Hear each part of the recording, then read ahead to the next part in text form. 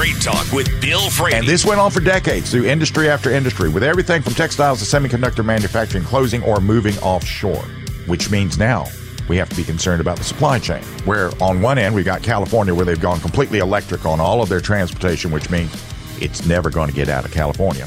And in these other places where we have all of these these pirates of the seas that are out there right now, as we find ourselves happening all over the place, a lot of bad actors out there that are going to disrupt things. Then there is Robert B. Reichshaw, as Rush Limbaugh used to call him. He declared the future belonged to the symbolic analysts, people who work with their brains and not their hands.